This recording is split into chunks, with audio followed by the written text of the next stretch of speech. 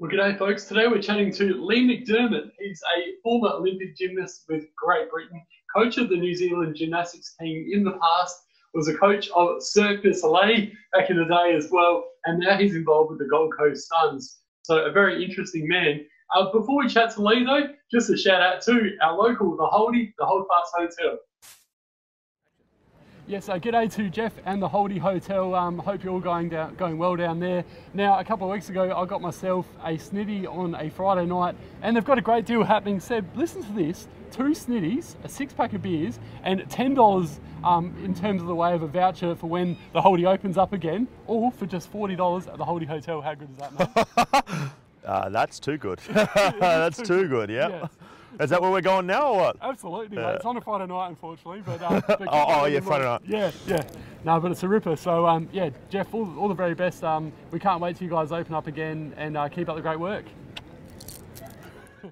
Welcome to Legends with Bevo. Thanks to the Holdy, Coopers, Anytime Fitness Glenelg, and Paradise Mazda. And now, here's your host, Bevo. Lee McDermott, great to have you on Legends with Bevo, mate. Obviously, you've had one heck of a journey, as I mentioned at the start of the video. Talk us through your journey so far and sort of how your pathway into becoming an Olympian with Great Britain. Kind of started when I was 10. Dad took me out of soccer and because I had too much energy, and literally started doing flips and stuff in the gym, and one of the coaches grabbed me, and I loved it from there, to be honest, and training around 25, 30 hours a week. Took my school exams in Belgium, and as I was traveling and doing things, and ended up a British champion twice, Olympian, and then Commonwealth Games double gold, double bronze medalist. Yeah, amazing stuff. Congratulations on that. And then I'll talk about the coaching a bit further on down the track, but how you been going with COVID-19? And you mentioned off there before, you've been doing a bit of painting, mate, a bit of DIY. A lot of people doing the same kind of thing. Yeah, I think a lot of people are doing some home renos and painting and stuff while COVID's happening. To be honest, I've been on the job keepers with my company since we had to close all indoor sport. So my head coach has been doing some video sessions with the kids, doing like the Zoom stuff. When the restrictions started to lift, we had some one-on-one type sessions with some kids to try and keep them fit and healthy. And like I said, just doing a lot of painting around the house. And we're going to talk a little bit further down the track about your stuff to be doing with the Gold Coast Suns, but have you been having a few Zoom meetings with the players and that as well? No, they've just before we all kind of stopped, I was coaching them as big groups, and then doing some kind of return to play type stuff with a couple of players. But then literally everything just happened overnight, as we all know, and wasn't allowed to have any like contact or anything, which is the same as every sport, to be honest. And what's your passion for gymnastics like? Because I really enjoyed doing a bit of research last night and seeing that your kids are now following in their father's footsteps as well. But where does the passion come from? What do you enjoy most about it, I guess, as a competitor now and as a coach? As a competitor, it was addictive. It was a highly, highly addictive sport. And what I loved about it is if I had a bad day, it's all on my shoulders. But if I did well, it's all down to me and my work with my coach, obviously. So I enjoyed the almost selfish attitude of it's all about me. So and I take the good with the bad. So that really drove me as a competitor. As a coach, I got into it because I really believe that every kid deserved an opportunity to thrive to whatever level that they wanted to get to. And I just love seeing the kids' faces of when they've achieved something that they actually thought that they couldn't do. And then obviously the byproduct of that is if you produce a great athlete, then that was also in there as well. So I coached the New Zealand team in 2002 and 2006 at Commonwealth Games. where we got the highest ranking of, when I was in New Zealand, the highest ranking of 4th as a team. And just to see those kids' faces and what that does and changes kids' lives was massive for me. Moving on from there, I decided that I also then want to mentor coaches. And the knowledge, trying to bring up the knowledge base in Australia here to a high level, and work with and collaborate with some of the other coaches that are around as well, really interests me. Yeah, that's wonderful, mate. And well done, obviously. You mentioned before about New Zealand being taken into their highest position ever in 4th in the Commonwealth Games. It's just an incredible achievement, one you must be very proud of. Yeah, it's part of my journey that I've taken. So yeah, I'm proud of that for sure. And you must have a wife and kids that are very understanding, because you start off in Great Britain, then you moved to New Zealand, then you spent some time in Japan, and now you're in Australia. You obviously got friends all around the world. My son was born in Japan. My daughter was born in New Zealand. We're both English. My wife is very understanding, and she just not long ago actually she turned around and went, at least we got something to talk about every time we go somewhere or down the pub or to meet people or whatever. At least we got something interesting, and we feel that we've at least lived and enjoyed what we've done. Absolutely, or certainly done that, that's for sure. And in terms of living in Japan, what was that experience like, mate? What were you doing over there? So Cirque du Soleil started to have its first resident show, like static show, outside of Las Vegas or outside of America. And the show was then put right in the Disneyland. So I worked on the creation of Zed, which was the show then, and started doing the creation, went to Japan, lived there for 4 years. And then we were there during the earthquake and tsunami. So that happened. Everyone got evacuated. My wife and kids came back to New Zealand. I went to Macau for 2 weeks, went back to Japan and tried to reopen the show after, and we had to change a lot of processes, protocols and everything with the amount of earthquakes that they'd had. And unfortunately, it started to come back, but then the tourists just didn't come, and the foot traffic just wasn't big enough. That must have been really enjoyable, though, being a part of Cirque du Soleil and touring around. Some of the stuff that those guys do is just I can't believe it personally. Someone that's scared of heights, it's just phenomenal what those guys do. Yeah. Yeah, it's a very fun and interesting job. I never thought that I would be capable of doing some of that stuff, but once you're around a lot of creative people, a lot of people with a lot of energy, you become the energy as well. And it was my job to always keep everybody up and running and excited to do their job. And to be honest, it's just like any job.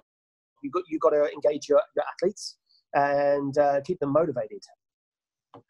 And as well, it must have been a huge thrill to be competing for your country, Great Britain. And you mentioned before that you won the gold medals and the bronze medals at the Commonwealth Games. Talk us through that achievement, I guess, and also just what it must have been like representing your country in the world's biggest event. It's a long time ago now, so I've got to think back. I have to say, like, I'm very stubborn. I like to win. And my goal from when I was 10 years old was always to compete at the Olympics. I remember my coach lining us all up and asking every one of us what are our goals and aspirations when I was 10 years old. And some of them said club champion. Some of them said, I just want to be here to have fun. Some said, I want to represent Great Britain. And then he got to me and I said, I'm going to Olympic Games. I'm winning Commonwealth medals. And he went, cool, I'd love to work with you. So, and that was at 10 years old. I think I must have been a little arrogant so-and-so when I was 10. But like I said, I enjoyed the training. I enjoyed the feeling of fatigue and that I've worked hard and that, and also dealing with failure as well, and knowing how to have strategies to get over that when you have a bad competition, and what you need to do to get over it. And obviously, ended up for Commonwealth Games and Olympics and stuff, and that's a big enjoyment and very exciting at the time. And you had a terrible setback in that you did your ACL. But obviously, going forward, that's in the history now because you've become an incredible coach and done amazing things there. But what happened in that situation, and what was it like knowing that you'd done your ACL and that was sort of the career over with being a professional athlete? Yeah, that was a big injury. My first ACL. I've had 3 total, and I was in Spain, and it was just over 40 degrees in the gym, and I was probably dehydrated and I hadn't drunk enough, and I was doing the vault, and as I hit the top of the vault, I kind of blacked out a little bit, and I landed on my side and snapped my ACL.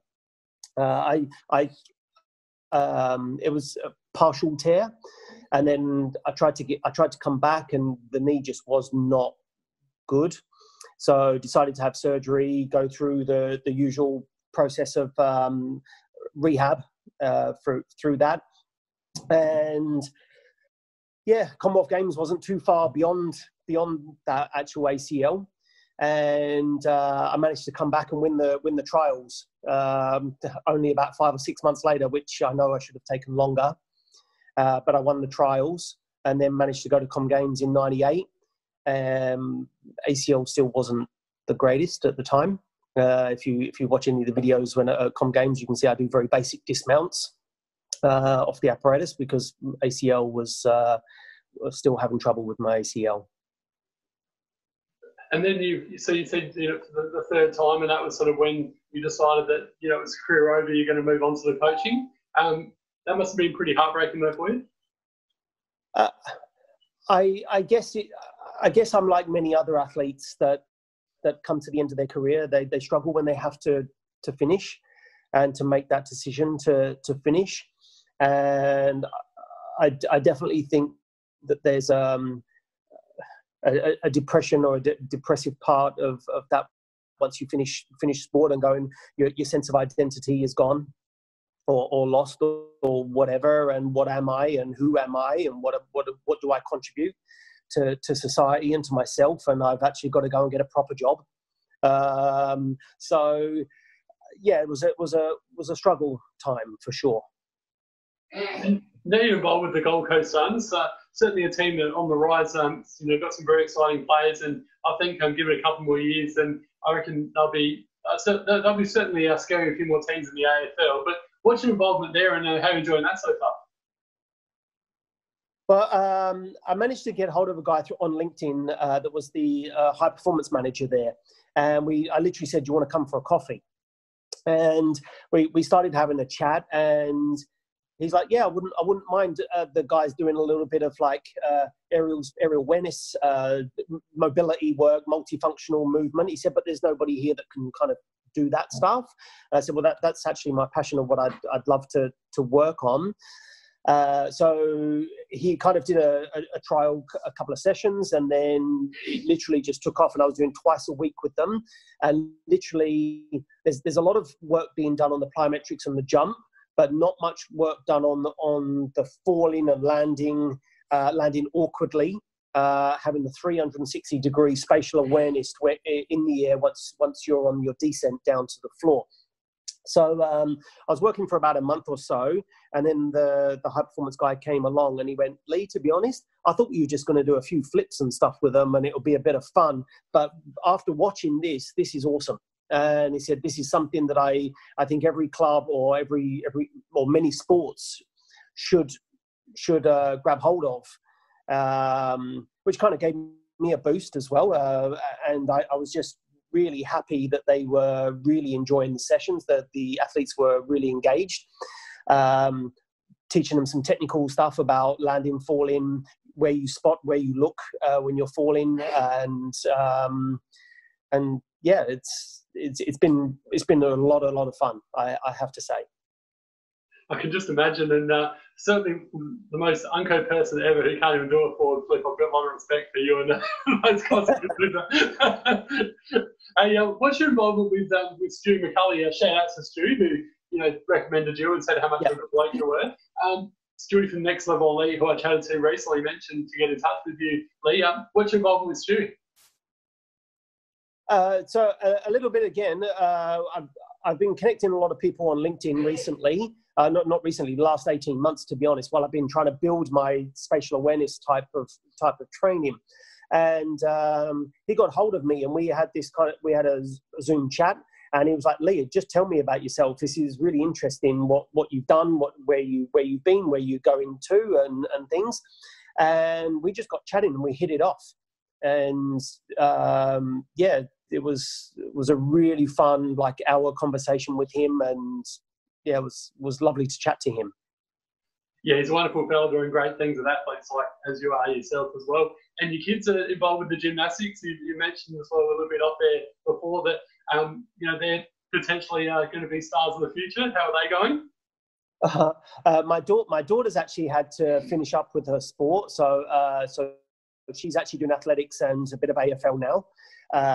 She'd had surgery on her elbow end of last year. My son, who's just actually doing his homeschooling at the moment, he's doing really well. He's a very natural, talented athlete, very good at baseball, and also enjoys his gymnastics as well. That's wonderful. Wish them well, and hopefully they can take after dad in the future in whatever sport they choose to do. So, yeah. Well, Lee McDermott, thanks so much for joining us on Legends of Bevo today, mate. It's been a pleasure having a chat to you, and well done on your incredible career so far. It's been one heck of a ride, and amazing to see all the different things you've done and the different countries you've been to. A credit to you and your family for following through with that, and we wish you all the best in the future. Keep up the good work. Cool. I really appreciate it, Bevo. Thanks so much, mate.